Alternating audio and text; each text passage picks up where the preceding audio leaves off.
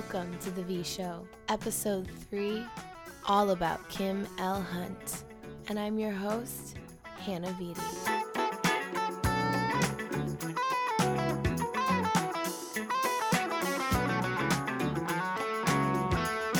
Hi everybody, I'm so excited about this episode. Number 3, all about Kim L. Hunt.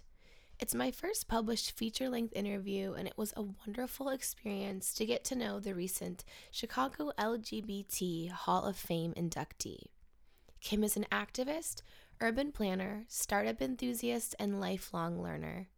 She has an impressive 30-year career that's been focused on building and strengthening diverse communities throughout Chicago. She spent undergrad at Iowa, journalism and communications, and received a master's from UIC, urban planning, and another master's from the University of Chicago in public policy. She's the current executive director of Pride Action Tank, a new results-driven group that addresses challenges facing individuals and groups within LGBTQ communities through a collaborative process of inquiry, advocacy, and action. She's the former executive director of an organization close to my heart, Affinity Community Services, a 20-year-old Chicago social justice org that works with and on behalf of Black LGBTQ communities, queer youth, and allies in the areas of civic engagement, health and wellness, and leadership development. Before Hunt came to Affinity, she owned a community development and management consulting firm and worked for the third largest public transportation agency in the U.S. That's right, the CTA. She's co-host of Outspoken, an LGBTQ storytelling group. She's a political columnist and a member of several civic boards and advisory councils. She's won a number of awards, including, but certainly not limited to, Illinois Safe Schools Alliance Advocate of the Year and Civic Engagement, Community Service, and Community Organizing Award from UIC Gender and Women's Studies program. She's also a loving wife and mother. She's incredibly kind and humorous, and much too humble. I met with her in her cute condo in Hyde Park one afternoon last month. And without further ado, here's the powerful Kim L. Hunt. The idea was kind of, I wanted this to be twofold. Mm-hmm. I was really interested, I've always been really interested in history, specifically like queer history, and kind of just saw that there wasn't that much out there, or if it was, it really seemed like it was just stories of struggle. It was just like the AIDS epidemic happened, or Stonewall happened, and yes, they were awesome, but what about like the actual full rich lives of these people, not just these like stories of everything was miserable. And so that kind of, as I started to get into the community, I was really young and like had fake IDs and would lie and go and meet these characters and just kind of become fascinated and want to learn more about them. So that was part of the project. And then it just kind of coincided with, I went to school and studied peace and conflict studies and gender studies, and then got really into radio and media. And so I kind of wanted to turn all these things into a project of like activism and social justice as well. So how do I get these really interesting people to kind of tell me their stories, and then kind of say like, how do we work under this administration? How do we do this? I don't know anything about organizing. I'm 23, but it's what I want to do. So might as well ask these people that I can in this crazy community about their lives and what they've done. So that's kind of at the heart of my project. So how did you kind of get involved in this activism, NGO, kind of leadership world? Well, I guess formally, as part of the efforts to bring the gay games to Chicago, that started back in the late 90s, and the focus was the games for 2006. And I was actually newly out and working at Chicago Transit Authority, where many of the folks in my planning department were gay men. And and I saw you were there for like 14 years. Yeah, you were there for a long time. It was a while, longer than I had planned to be, that's for sure. But one of my friends asked me to come to a meeting with him and then to help him work on like transportation and logistics for the gay games, because the committee was putting a proposal together. Because you actually have to present to the Federation of Gay Games, and there are a bunch of hoops you have to jump through. And you have to eventually present your proposal if your group is selected to go to that phase. So I think maybe shortly before we were selected, I was on that committee, and it introduced me to a lot of other people who were much more involved in activism in the LGBTQ community. And one of those people was Tracy Bain. But because I was... all roads lead to Tracy. All roads lead to Tracy. Her one day. Yes. That is so true. That is so true. Right. And yes, it's hilarious. You cannot go anywhere. No, you really can't. But because I was new to being out, I had no sense of who these folks were. I just knew they were working on the committee with me. It was only later that I knew I was in a group of folks who had done so much and were continuing to work really hard in the community. And I don't think many of them would see what they did necessarily as activism. Mm-hmm. You know, they were just, clearly trying to make things better in the community because it impacted them. So that was the first kind of foray. Eventually, I began to work with nonprofits in general just through my consulting work, and was on the board of Affinity Community Services for a few years before I became executive director there. Which is an organization I've been really impressed with. And would you mind speaking a little bit more to the mission and kind of how that started and what's going on with that now? Yeah, I used to talk about this every day, several times a day. So you have your spiel. It's probably not as current as it used to be because there's a new, wonderful executive director there. She's now. Amazing. She really is. When we can get a hold of her, yes, right? we will. She's busy. I'm not going anywhere. Right. I just saw her yesterday, and I'll actually see her later today. Fabulous. But Affinity was founded more than 20 years ago now. And it was brought together really to bring visibility to Black people in the LGBTQ community and LGBTQ people in the Black community. Mm-hmm. And it started, I would say, out of frustration. There's this event on the South Side called the Bud Billiken Parade, which is a huge family-focused event that was started, probably about 100 years ago. Wow. It's always like this deep in tradition. Deep. Yeah, people come back to Chicago for this, and whole families line up. It happens along King Drive, between like 35th and where Washington Park starts. Okay, I know where that is. So about 51st Street. And there was a group of Black LGBTQ folks who said, we're tired of going to Boys Town. When I don't even think they'd called it Boys Town then. Maybe they did. But when we want to do something that's queer, we want to be in our own space where we feel comfortable. Our own neighborhood. Well, not necessarily. But safer than having to transfer all and Lakeview. And Black folks had to go through some stuff to get in the bars in Lakeview. Still do. Multiple IDs, and it's not as blatant now, but it was like really bad. And women going into men's bars, that was just really, really tough to do. So they decided, let's march in the Bud Billiken Parade as an out group. But because at least one of their members had a very social justice focus, she said, let's submit 2 applications.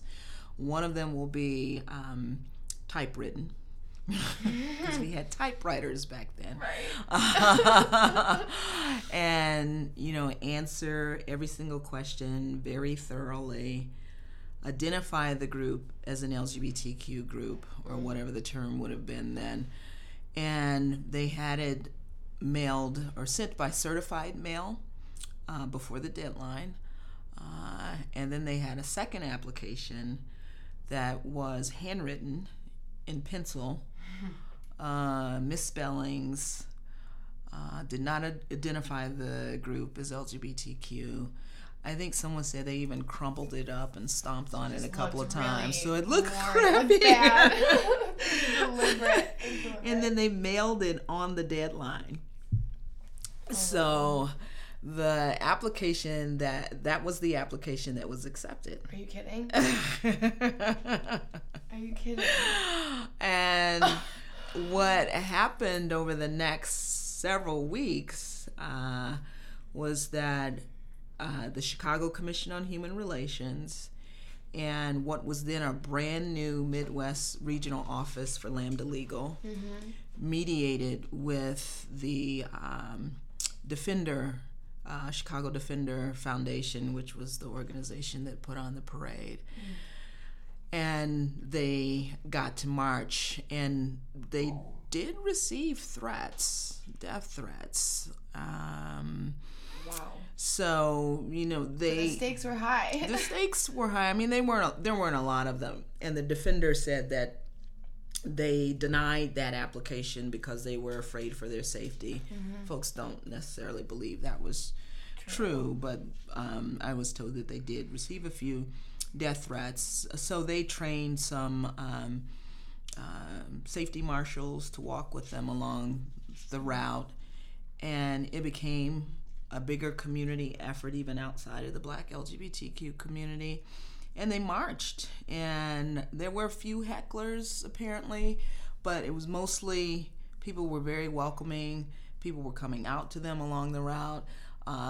Folks would walk up to them and say, my son is gay, or my daughter is a lesbian, or whatever. So it grew, it became bigger. Yeah, well, yes not no. right away. Not right away. Okay. They did it again the following year, and at some point they decided, let's have something ongoing that is on the South Side and can look at what's happening in Black LGBTQ community and spaces, create spaces, and see what people are interested in.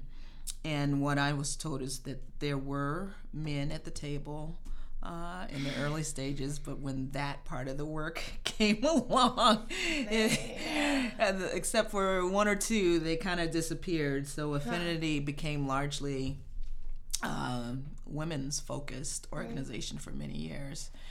And, over the years, they did things like health fairs and even a little bit of research around health disparities in Black queer women. They did economic justice activities. They had lots of support groups for different demographics within the community, and operated as a volunteer organization for most of its history. The board did a lot of stuff along with some really dedicated volunteers, and in, I think it was 2008 or 2009, I was hired as the first executive director. That's impressive. Yeah. Well, it's impressive that the organization was able to stick around that long and get to the point to make that change, because a lot of organizations that were founded around the same time are gone. Or had an issue kind of it's hard to keep it all together when you have to, everybody has to pitch in like that. So it's still here. I'm extremely proud to have been a part of it. Still support that organization in any way that I can, and am very happy that not only did they have one executive director in their history, they now have another one. Second. Yeah, right. So they're still going. It's still going strong. If people want to learn more, they can go on the website. Yeah, it's Affinity95, the number 95.org. Perfect. And I know there's a campaign going on 100 or 10K in 100 days. I'm trying to work with a couple different parties coming up to support. But excellent. Yeah, everything I've learned when I got to meet Amani, you both spoke at that event at the church. That's where I met. That's where I first heard of everything, and I was like, this is something I need to learn more about. I was very taken. And I think it's important for the story to kind of understand that it came out of frustration and lack of space. Not, it really was created because there wasn't, people weren't, putting that seriously. For sure. So then from Affinity, you moved to Pride Action Tank or Aid Chicago, or how did that? Pride Action Tank. Yeah, can you speak a little bit? I think that the mission behind that is something that really interests me. The idea of inquiry and actually breaking down and results-driven, trying to work on tackling that problem from research. And if you can speak to that. Shows how wacky we are trying to solve these big issues or address them in some way. So everything has a story, right? So Pride Action Tank's roots are in the fight for marriage equality in Illinois. The fight for marriage at first was more of a one or two organizations, one or two funders, mostly one, and not a lot of community involvement. And not a lot of messaging around why the community should be involved. Right. But when the legislation could not be brought to the floor for a vote initially because the votes weren't there to pass it, and folks regrouped and created this really deep field organizing effort that really focused on pulling in more organizations and allies and individuals, and really had this groundswell of momentum around it. And as that fight was wrapping up, after the bill was signed here in Illinois, there was a desire among some of the folks who worked on marriage to bring some of that momentum to something else, to a next project, to other stuff that could be community driven, like marriage became, because it didn't start out that way. But I think because marriage took a lot out of organizations, and in some cases people's resources, mentally, physically, people's everything. Capacity. Some of these organizations were teeny tiny, like Affinity. We had one full-time staff person, so working on marriage meant not working on some other stuff else. So people kind of kept that in the back of their minds to want to have something that continued things, but really needed to get back to some of their other work. Well, because I've even, to segue a little bit, I took women's studies courses in college, and I think I was kind of at this generational time where things are becoming queerer, and we're kind of forcing ourselves to kind of question these boundaries. So something like the fight for marriage to some folk is kind of like, is this really for certain communities where the bulk of our resources need to be going? And I would almost wonder, as someone who worked for communities of color so much, or where mental health or physical health or poverty and food might be something that's more of an issue, how you kind of work on something like marriage, which is no doubt an important right, but something that so they're all important issues, right, and marriage, the way it was initially rolled out, if you will, because it really wasn't as organized as people think it is. It was a state-by-state fight for most of its history. Spill the tea, let's be real.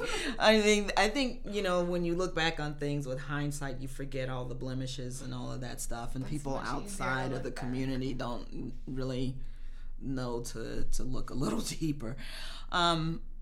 But marriage was, for a long time, and in some communities this never changed, looked at as white gay men's desire to be accepted by a broader society.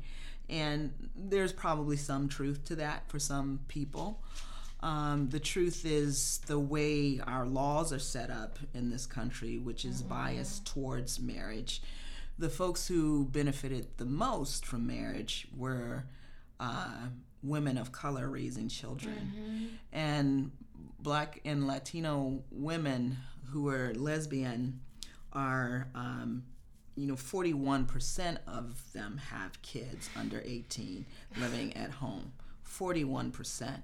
For white gay number. Men, it's 10%. Right. So it's not even apples and oranges. It's not, but those aren't the images that we saw. Because you see the weddings and you see the photos, you don't see the families that are now able to afford certain things or have privilege and access to certain things they wouldn't have. Exactly. And there were some efforts. So I will say here in Illinois, folks really began to learn their lessons around doing it the other way, and tried really hard to bring those other images in. Mm-hmm. The challenge, though, is that because of history, grudges, things that were not done well in the past, it takes building trust across communities. And so that was... that had to happen too. And so Affinity was able to get its folks more engaged when we began to look at the real data around who gets benefited and what that means in terms of their economic wherewithal. Because then it gives you a seat at the table, it makes it important and relevant. Yeah. So you tried to figure out how you could bring the same momentum back to other projects after kind of marriage had been, well, we thought. We hope. Really. We'll see what happens now. Dun, dun, dun. One step forward, I'm like, I better get married back. now. Let me find my No way. There's no rush on these things. No, believe me. Yeah, so actually what Tracy did next, to her credit, and she asked me to be involved, was the two of us began organizing this summit on LGBTQ youth homelessness. Probably announced that about 6 months after the marriage bill was signed. Mm-hmm. So we pivoted to 6 this. Months is pretty close. Yeah, that's pretty back to back. Yes, and it was a big effort, and it was what I would say the birth of the Pride Action Tank model. Mm-hmm. It was very good about centering the voices of youth who were experiencing homelessness, a full day with them, and it was about brainstorming. It was about acknowledging where people are now and what they need, and also how do we move to solutions. And to have that start with young people was unique in many ways, because a lot of times, policymakers and service providers and those folks who are well-intentioned, they're so far up the ground they don't actually... Well, but some of them are actually working directly with young people, but they are not living that life. Right. So, listening is a little bit different than living. Yeah, and listening one-on-one is different than systems change. Mm-hmm. So, they were doing what they were hired to do in most cases, but not having the space to bring, to discuss it together and to bring their creativity to it. So first day was young people. Second day was any young person who wanted to return, but also was really focused on the service providers, the researchers, the agency heads, the funders, the elected officials, other people who touch the issue but don't necessarily live the issue. But everybody needs to be at the table when it comes to solving big issues like this. And out of that came just a very rich, well-informed set of projects, one of which got funded even before we walked out the door. Like, ask and you shall receive. Yeah, because again, having all the people at the table, folks who are making decisions, folks who are funding, folks who are living it, that helps to create something that can actually, when it's implemented, make sense. Work. Yeah. If it's implemented correctly and provided with enough resources. So we had a storage project before we turned off the lights, and there have been other things like that. And then, of course, we had this set of things that needed to be somewhere where they were where they were happening. And that came along about a year after that summit, we began to talk about, okay, now let's do this thing that we talked about right after marriage. Let's make it happen. One, we got all these projects that we need to action, but we also have other issues that need to be addressed in this way, very community focused, collaborative, centering the voices of people who are impacted by the issue. So I started discussions with a lot of folks in the LGBTQ community and began to talk to funders and birthed the Pride Action Tank, and things were set up in time for me to just slide over from Affinity to this, because I had announced to our board and our funders probably a year and a half before that I would be leaving. Okay. And then we announced it to our constituents at our big 20th anniversary party. So it's kind of perfect. Yeah. So it worked out. Meant to happen. Yeah, exactly. You got to put them out there in the Right. universe and actually work towards them. But so that's how that happened. And so where are you now? That was how many years ago? That was in October of 2015. Okay. That was like very recent. Very recent. And I mean, I've stayed in the loop. I get emails. I see you guys doing projects all the time. There's something coming up next 2 weekends from now. Yeah, right? That's the sleep in. So this will be the second time we've done something like this. We had a sleep out in November of 2015, a month after Pride Action Tank started. Fortunately, Tracy had already been working on it. That Tracy, she does not sleep. So it's focused on bringing awareness to youth homelessness and raising money for organizations that serve youth who are experiencing homelessness. So when we did this in 2015, we actually slept outside at, Montrose and the Lake. Okay. In November. First snow of the season. Oh, no. Wow. 400 people showed up for the program. That's a great turnout. About 200 slept out. Yeah. And we raised $44,000 for 18 organizations. And that was the first event a month after you began. That was the first event. So you set the bar high for yourselves. You did that to yourselves. Well, I know, right? That's amazing. That's amazing. I hadn't worked with Tracy other than the youth summit. I hadn't worked with Tracy for a little while, but she's just a dynamo. She is. So she kept it going. But this one is indoors. It's at a church at Cullerton in Michigan, and it's happening February 24th. It's indoors because it really saves us a lot of money to bring it indoors.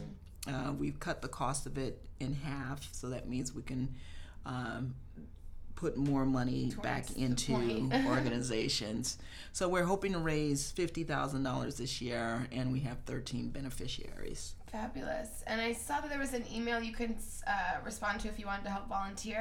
Yeah. So actually, if you have questions, if you want to volunteer, you can go to Pride Action Tank at aidschicago.org. And the website for the sleep-in is sleepinchicago.org. Perfect. And I'll put those on the website when I release the podcast and all of that. So that kind of leads me to something. So Tracy is a white woman. I'm a white woman. There's all sorts of white women in this community. And that's a project that I've been kind of working on, is how do we really understand allyship, and how do we, as well-intentioned white people, actually do what we need to do, the tools, and understand what it really means to be an ally. Can you talk to me a little bit about allyship in the past for you, and kind of what are relationships that work and what are ones that don't? Yeah, so I think that's a great question, especially as we enter a time where it's super, super, super important that we work across identities. And that doesn't mean that you have to understand everything, all the history about a person's existence. Exactly, because you can't. And I think it requires a selflessness that is sometimes hard to achieve because a lot of times we make things about ourselves. And if you're going to be an ally to someone and work in allyship with someone, it can't be about you. There's work that you have to do separate from that event. Right. That's some internal in your house. Yeah, and even yes. Through relationships and books and yeah. And I think developing one-on-one relationships where you can with folks who are part of that community that you want to be an ally to. So I've seen instances, and this isn't just about white women, it's about other folks too who want to work with folks who they don't fully know necessarily. And when I say folks, not necessarily individuals, but groups of people. I've seen the wildest questions come up in what are really public spaces, and just very inappropriate questions about folks. So like, that's homework you should have done before you walked in this room. Right. And those are not questions that you ask this is not in this appropriate. space. It's not appropriate. This space is not coded or safe for that kind and of this is not for your learning pleasure.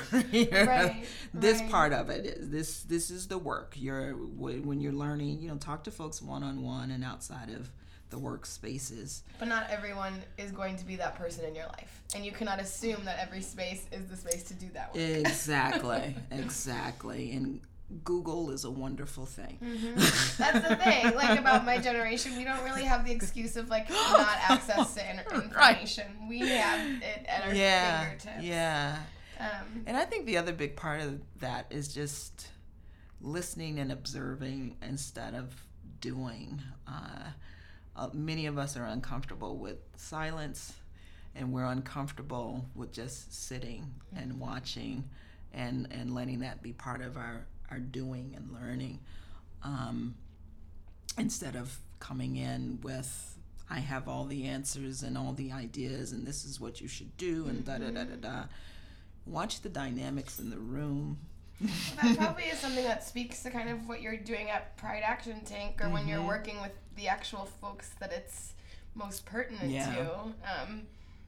I studied conflict in school, and we would read all of these well-intentioned people that would come into these countries and, South Africa, or come into these places and have these great ideas, but they didn't work for the people because they never asked the people. Ask the people, exactly. And it's amazing how often that happens. Right. And and sometimes because we go to school for these things, we think we can just tell people what to do.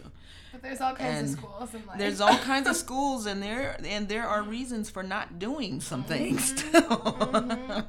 Neither of my parents went to college, and I think it gave me such an appreciation for that kind of epistemology. Like, that knowledge is just as important as book knowledge. Yes, it really is. But I also think that there are some texts, especially if you want to work and be an ally, that are kind of important to read, like Unpacking the Invisible Knapsack, or doing some of those basic texts, like if you want to do this, come correct. And know that you're going to make mistakes, and, develop a thick skin. Right. I mean, I've had that thing before. I think there was like the first time I was like a freshman in women's studies class, and a woman of color said something like, you know what, after class, she was perfect about it. She just was like, that wasn't really totally right how you said that. And I remember being kind of, my first reaction was to be like, and then I was like, thank you. You're right. Just like, it doesn't mean I was a bad person. No, it doesn't mean she hated me. It just meant that was exactly. a comment that needed to be talked about, Yeah, we have to have more of those kinds of conversations. So in doing that kind of work, working with white gay men, in marriage equality and kind of these things, how have not to put, I don't want you to share anything you're not comfortable with, but how have you kind of, have you had those experiences? Oh gosh, yes. Many times. Many times. So when I was executive director at Affinity, I was the only paid executive director of an LGBTQ organization in Chicago that was female. Let alone of color. Right. So yes, I had that all the time, and it's so funny when the marriage bill was not called to the floor. years of running together. What was that spring session of 2013? After, everybody had been told we have the votes, this is going to happen. It didn't even at a meeting at the Chicago Urban League, like 2 days before the vote, this is what we were told. You were told it was good to go. It was good to go. And again, at that time, other community organizations weren't asked to do anything. We were asked to be part of this coalition that just listed our names, but not to do anything. And so the morning after, fairly early, my good friend Jim Bennett from Lambda Legal called me. He's like, we really messed up. Oh my God. Yeah, and I had written this piece from Affinity saying, let's do this right next time. Let's bring in other organizations. Let's make this more of a community thing. I mean, I'm not the only one who said this, but and the day after, and Jim tells me now, I was the first person he called. Because one of his concerns was that this would become a racial thing, that folks would blame, like, members of the Black Caucus for not voting on the bill or not declaring their votes, and just like with Prop 8, right? Sure. And, other issues where, just community wasn't involved. And I adore him for that, because he just, without hesitation, just acknowledged, But, and, I've had other situations where I've had to remind folks that there's a broader community. And that's a nice way of saying it. Yeah, and sometimes it's not even individuals that I'm referring to, but other organizations that don't have the resources to even come to a meeting during the day downtown, because all the people working for their organization are volunteer board members, and they have day jobs. So even just changing meeting times and those sorts of things. Something simple like that, right? Yeah, so I've definitely had those situations, and my background is in transportation planning, which is a very white male dominated Urban space. Planning, yeah, I saw my best friends in the program there, so. Well, I was in Iowa. Oh yeah. No, Iowa, I'm sorry, Iowa. Communication. UIC. Yeah. Oh, you UIC. did look. Okay.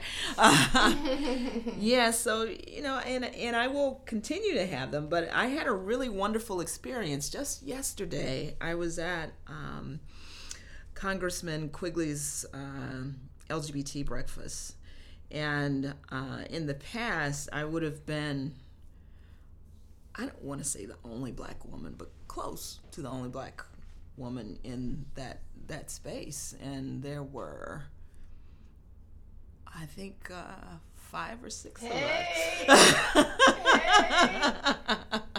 Wow. Wow. Things have changed. Wow. That must feel pretty encouraging. That was wonderful. Many of us were at the same table together because we couldn't believe it.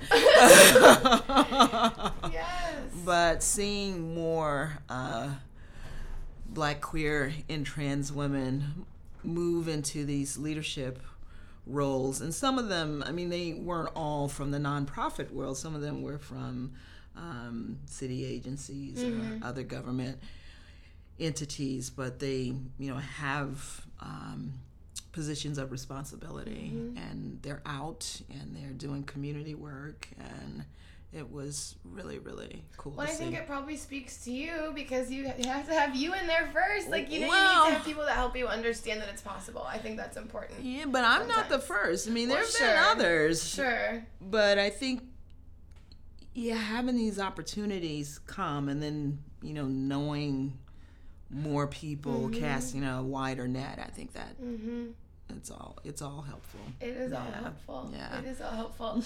And I saw that you do like a lot of mentorship work as well, which I kind of think speaks to that whole point. So how do you understand mentorship, and how do you see yourself as? Because I think that's just like the intersectionality in race and gender. I think also generational is going to be very important to our project right now. Absolutely. Because there's a lot of us, the schools and the youth, in every generation there's a lot of power and passion and a lot of movements are led there. But I think this social media generation is changing things in a way that can be awesome, but it's also, we lack the physical organizing skills that I think some of the generation before of us has done really well. And so I'm always interested to learn how do we do that? What is a mentor what's their advice to us? Well, I think, don't assume that the generation before knew how to do it before they did it. So True. There's that. I mean, there's a small number of people who are actually trained to do this. Others are made. Trial by fire, right? And I think in terms of training, there are probably more resources out there than there have ever been. But I think the part of leadership that gets lost is the stories of the how, and that how to navigate those gray areas, how to make those decisions. Everything can't be put on a spreadsheet or a diagram. Some of it really is about falling on your butt several times and continuing to try. I think where mentors can be helpful, and for me, I look at mentorship as a two-way street. I learn just as much from people that I mentor, whether that's in a formal program or a conversation. I think I learn just as much as I try to offer, which is what I find very exciting about mentorship. For my experiences, folks are looking for different things, and it all comes back to the story of how I did stuff often, and just sharing that, and then allowing the questions to come and just talking through whatever it is that person is trying to navigate. Board, Exactly. And for most of my career, especially when I was in urban planning, I don't think I really appreciated the value of a mentor, and I was too probably self-absorbed and shy to even ask for a mentor, because I didn't want to bother anyone, and I thought I had to know it out all and have it all figured out before I talked to someone, which is why I talk to them if you have it all figured out. So even for me now, I have mentors myself, and some of them are older than me and some of them are younger than me. So I think I'm just at a point in my life that when it comes to doing things and being active and giving back, I think the way that I want to do it is just to talk to people, mentor them in the ways that I can, and also learn from them. Because I can't go to every protest. You can't. You can't. There's only so much that we all can do at the end of the day. Exactly. And I think it's important to figure out the ways that are most, that matter most to you, and the ways that are most impactful for you. And what I don't know. Everyone has their own form of resistance. Absolutely. And I will write a check to the Chicago Community Bond Fund to get people out of jail. And I highly recommend that to everyone. Yes. That's an organization to be supported. It is. So you were talking in the beginning of this interview a little about the time when you were coming out. Or can you speak a little bit about that? Where were you? How was that like? Yeah. Well, I was older when I came out. If I had known the words for it, I probably would have come out a lot earlier. But I didn't come out until I was in my 30s, early 30s, and I was married with children. And it was really through, I think, just self-reflection, journaling, which can be good and sometimes very revealing. Yes. I just began to connect some dots and think about, folks who I liked in college and feelings from even before then, and knew that I was a lesbian. But like I said earlier, I wouldn't have necessarily even had known. That concept. Yeah, I mean, and I don't want it to sound like I grew up like in like on a farm or anything and just didn't know. Right. But it just wasn't a word that I connected with. No, but I can totally relate. I mean, and I came out much younger, right? So, but I've had people ask me, because I dated a guy for all of high school, and I had people ask me, like, did you know? When did you? And I was like, it wasn't even something that I even really understood I could be. I had seen gay men together, but I had never known two women together. Exactly. And since the time I was a child, my whole family, when you find your husband, when you it wasn't an option. Exactly. And so there was totally like babysitters, and I remember my best friend got her first boyfriend. I was heartbroken. Like now it all makes sense, right? Yes, sometimes you have to look back to connect the dots. I didn't even think in high school that was a legitimate choice. Exactly. But that's that heteronormativity. Yes, it is so ingrained. Yeah. So, and in the course of the conversations with my husband at that time, we went to college together, and he said he assumed that I was bisexual because I had a good friend, and she and I were later lovers. It didn't last long, and it didn't need to. Right. Sometimes those ones, when you return in, they're never, you cash it on that check and one more that. Exactly. He just assumed that we dated before, like when we were in college, but we hadn't. But she was out in college. So yeah, and I had to make a decision to either continue on with my life as it was, or make some moves and hope for my family to come out whole on the other side. And I'm happy to say we did, not without a little bit of struggle, but my ex-husband and I made a conscious decision to take care of our kids because they were our kids. Right. And even after we were divorced, we'd go to parent-teacher things together. The girls' teachers didn't even know we were divorced for years. And then one day I showed up for the parent-teacher conference by then they figured it out. But my ex-husband got remarried. He has a son now, and I came to his parent-teacher conference once because his mom couldn't come. That's wonderful. And it happened to be with a teacher who had one of my daughters. So they're like, something's what? But we celebrate holidays together. Yeah. Our youngest daughter just graduated from college, so we don't have to talk to each other anymore. But my spouse and I were at my ex-brother-in-law's house for the Christmas dinner with the whole family, and this is just how we roll. Right. Yeah. Love, baby. Yeah. That's it. That's the answer. It. And it's bigger than romantic love. It is. Yeah. It is. I have a similar situation. My parents divorced when I was young, and it hasn't always been easy, but they could write the book on how to make your child feel really loved and appreciated. It's so important. Yeah, I never witnessed awful, miserable, mean fights, and they always put me first, so I feel blessed. Yeah. So you're born and raised in Chicago, or from Chicago? What's your story? I was born and raised in Kansas City, Missouri. Okay. And I moved to Chicago in the mid-'80s after I graduated from college. My ex is from here. And have called Chicago home ever since then. I really like Chicago. Me too. Even with all of its crazy faults. I know. I love this city.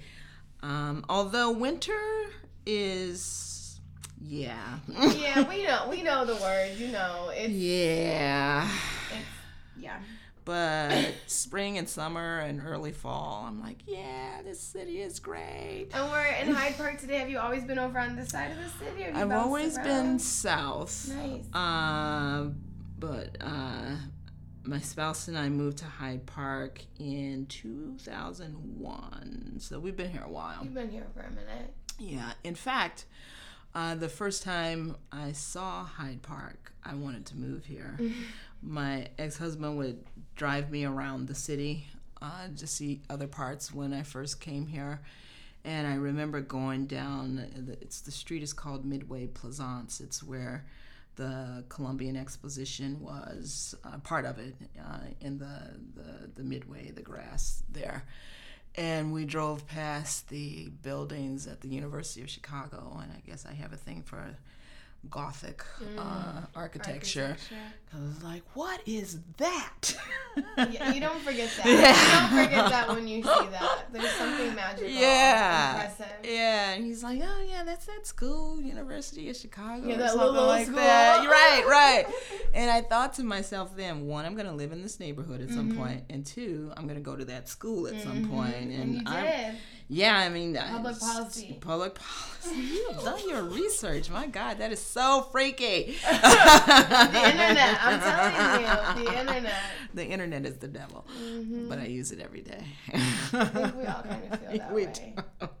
How do you sustain a career in this work when you're doing work that is so emotionally tied as well?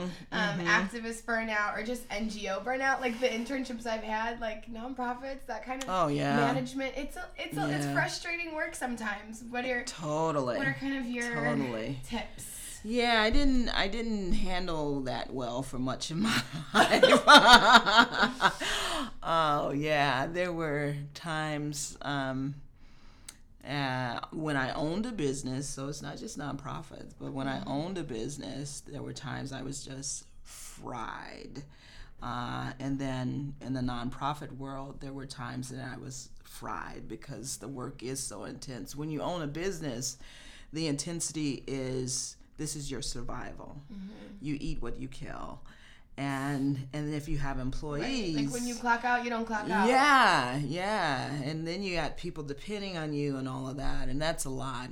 You have some of that still in a nonprofit, especially if you're the leader of the nonprofit and you see what's coming in and going out. And so it's a constant, like, you're thinking about it, you're wearing it, it's always on your mind. When I...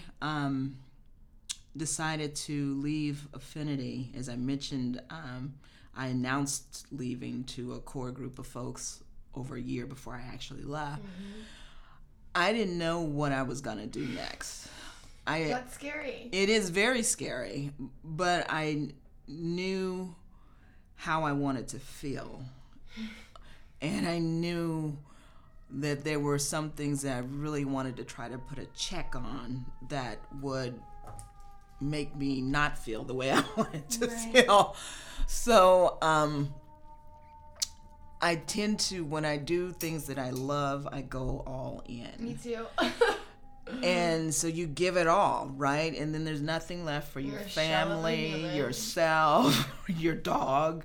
And I never want to do that again. I mean, that you can be committed, but not give it your all. And that's hard, I think, for activists to embrace, because you feel like if you aren't giving it your all or putting it all on the stage, as they say, then you aren't doing this well and you aren't authentic. But now for me, there are times when this has to be more of a 9-to-5 job. I can't do it beyond a certain point. So whereas in the past, I would I would work all day, go to an event, come home, turn on my laptop at 10 o'clock at night and start emailing and doing all that. It's like, no. And then boom, starting again tomorrow. Yes, I can't do that. Now, I still spend way too much time away from home, but a lot of what I do now that is off hours is more related to my volunteer work. Okay. Yeah. Although some of that is so related to my work that it's just an extension of that. So I have to think about that going forward. And what about time for hobbies? Like, what are some other things you like to do in your free time? Hobbies, that's a tough one. I don't have hobbies per se. You're a reader? Music? I'm a reader. Okay. Love music. What kind of music do you like? I like all kinds of music. All right, well, Mondays 8 to 10, 88.7. Oh, look at you. DJV, soul, funk, gospel, everywhere. House. Okay, so send me a link. I will. I will. I have a coloring book. Oh, yeah, yes. That really calms me down. I love Netflix and Hulu Plus. Me too. And when it's warm, I like to walk. And I think it's important to make time for those things. Yes. Even if they might seem like Netflix is trivial, it's important. It's not. It's not. Important. And I'm really coming to appreciate family and friends more. So we try to do something here with a big group of folks who we care for 2-3 times a year, sometimes more. So Mary, my spouse, took cooking lessons many years ago, and sometimes she'll whip something up and we'll invite people over, or I'll make a big pot of chili and folks will come over. We can't get them past this table though. No one wants to sit on the sofa. They like the table. It's like you sit down here and then you just don't go. Well, yeah. So you don't think you'd ever run for office? Oh God, no. No. No. All right, well, you heard it here. No. I wouldn't mind being in office, sure, running for office. If you want to get me there, I'll sit in some office. Exactly. And, but I would work for a candidate that I really believed in. Mm-hmm. I really want to see an out Black LGBT alderman in this city in my lifetime. I will say in the next 10 years. I would love to see that, and I will, if I believe in that person, I am more than happy to work hard to make it happen. Yeah. And I guess my final thing is, and you can do all of this work with a nose ring, because they'll let you. Because I want to keep my nose piercing in, and I'm already getting stuff from people. They say you have to wear the stud, you have to wear...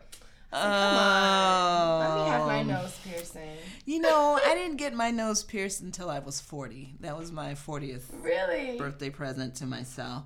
So by this time, you had done it all. I was working for I had my own business. So yeah, nobody could say anything. When I do, like, if I do some corporate interviews or if I make that move, I'll go in for the little stud. But I don't have any tattoos. I'm not looking for the most, but I love my little nose. Yeah, and it's, piercings are just so not unusual anymore. And they don't have to be. Yeah. Come on. Yeah, that's, it's folks who are running corporations and stuff now, they just need to retire.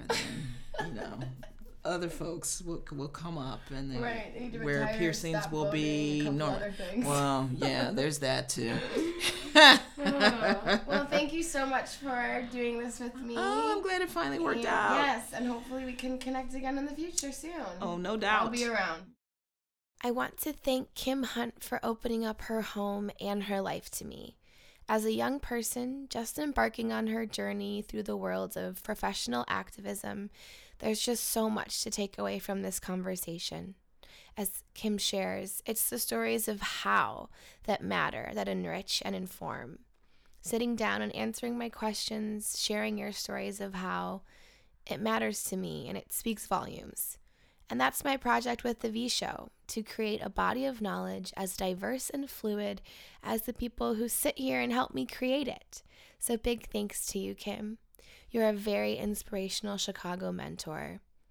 New episodes of The V Show are coming soon, featuring unique Chicago artists, professionals, business owners, and as always, queers.